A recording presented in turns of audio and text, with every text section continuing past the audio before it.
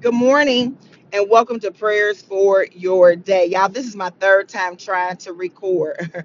Today is Thursday, February the 10th, 2022. As always, I give thanks to God for you, for what He is doing in your life and then in the lives of your loved ones, the people, places, and things that He has divinely connected you to for such a time as this. On today, we're just going to jump right into prayer because, like I said, this is the literally I've had to delete twice. Once because a phone call came in, and the other time because it just stopped recording. We're going to pray about protecting your anointing. Excuse me. I do want to say this before I start to pray, and that is that manipulation, right, will often come in to go after your anointing. There will always be something or someone that will try to rob you of your anointing. I'm going to say that again. And to give you the scripture that I'm referring to, I'm giving you the description of Samson's wife. See, Samson had given a riddle, and I'm just going to paraphrase this quickly before we pray. Samson had given the 50 men, right, that were now after he married his wife, the Philistine, the unclean woman, right? He had given a riddle to the men, and they had put a wager on it, right? During the time of the festival. And so the men went to the wife because she was one of them. She was one of their people. The men went to her and said, your husband has given us this riddle. We don't know the answer to it, but we need you to get us the answer. And if you don't, we're going to come after you and your father. So the woman goes to Samson, her husband, and she says to Samson, basically, I need to know this riddle. And she bothers him about it and she worries him about it. She's kind of nagging. She nags him about it. And then she says to him, I am your wife, right? She manipulates Samson. She manipulates Samson by saying, I am your wife. And if you love me, basically, right? You will tell me or you will give me the answer to the riddle. But this is where manipulation comes in. The manipulation comes in because she didn't give Samson the truth, the whole truth, and nothing but the truth. And Samson says to her, like, well, yes, I love you, but I haven't even told my father, like, the answer to this riddle. So, in other words, why are you tripping?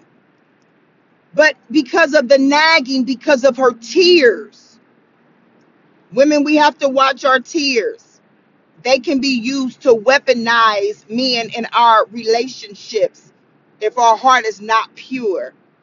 And that's where we have to ask God to show us us. The Bible says the heart is deceitfully wicked. No one can know it but God. There is wickedness in all of our hearts, and only God knows our hearts. I know that's cliche when people say, well, God knows my heart. He really does. So even through manipulation, God knows your heart. And so we don't want to manipulate people into doing what we want them to do. Instead, we want them to do what they want to do because they want to do it, especially if it lines up according to the word. Nonetheless, Samson went ahead and told her what the answer to the riddle. And so again, a situation had been allowed or created by God. But what we're going to pray for is the spirit of discernment. Samson was not able to discern really where his wife was coming from. You know, he didn't really ask a whole lot of questions. And we'll see this more. The Bible really gives us a foreshadow with this wife to what we see with Delilah just a few chapters down the road. See, there was, even though there Even though Samson's anointing had an assignment, there was also an assignment on Samson's anointing. I'm going to say that again. Even though Samson's anointing had an assignment, there was also an assignment on Samson's anointing. Anytime you've been anointed by God to do a work, know that there is an assignment for the anointing, and then there's an assignment on the anointing. Woo, my God. And so things will happen to knock you off your square. Things will happen and things will occur, not only for you to know that the anointing that God placed in you is real and it is powerful and can change and shift things, but also for you to know that there is going to be people that's coming after your anointing. There are going to be people that are coming after the very thing that God gave you to do the work. There are going to be people after your anointing. So our prayer today is that God would give us discernment to know what's coming after our anointing. What is stopping you from praying the way that God needs you to pray for a breakthrough? What is stopping you from starting that ministry that you know God put on the inside of you to start, but yet you keep getting distracted? There is an assignment. There is an assignment for your anointing, and there is an assignment to rob you from it. Let us pray. Father God, in the name of Jesus, we thank you for today, oh God. We magnify you. We give you glory. We give you praise, oh God. We honor you, Heavenly Father, on this day, for this is the day that you have made, and we are rejoicing and we are glad in it.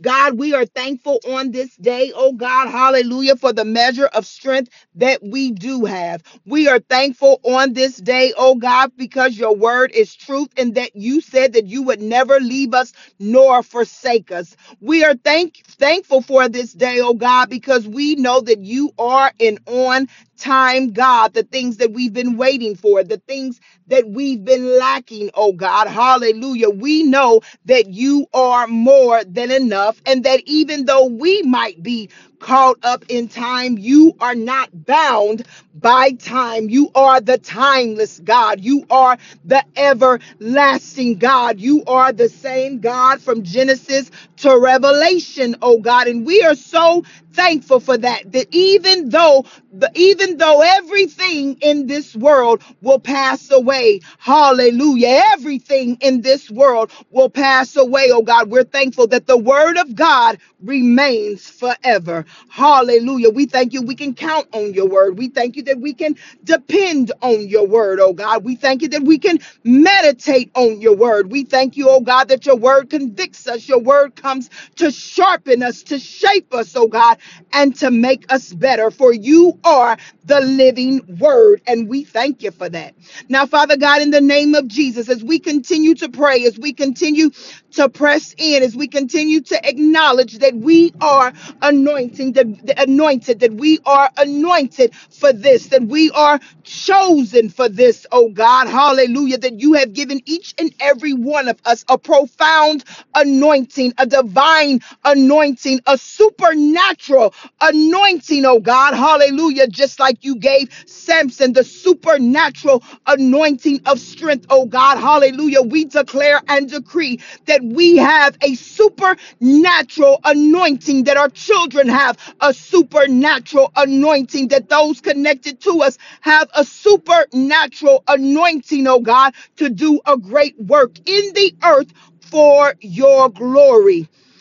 Oh God, help us to protect the anointing. Give us the spirit of discernment, oh God, to recognize those who are out to rob us of the anointing. Give us supernatural, oh God, discernment to recognize it, oh God, the distractions that come, oh God, to rob us of our anointing. Give us, oh God, the spirit of discernment to recognize, oh God, the things that occur in our life to delay our anointing. We know that our anointing can never be denied because you gave it to us, oh God, but we know that our anointing can be delayed if we allow circumstances, if we allow people, oh God, to get in the way. God, our desire is to please you. Our desire, oh God, is that you would be glorified in the earth. Our desire, oh God, hallelujah, is to honor you, to praise you, and to magnify you, oh God. God, give us the ability to see through those, oh God, who only wish to take the anointing, who only desire that their needs be met, not our needs, but that their needs be met.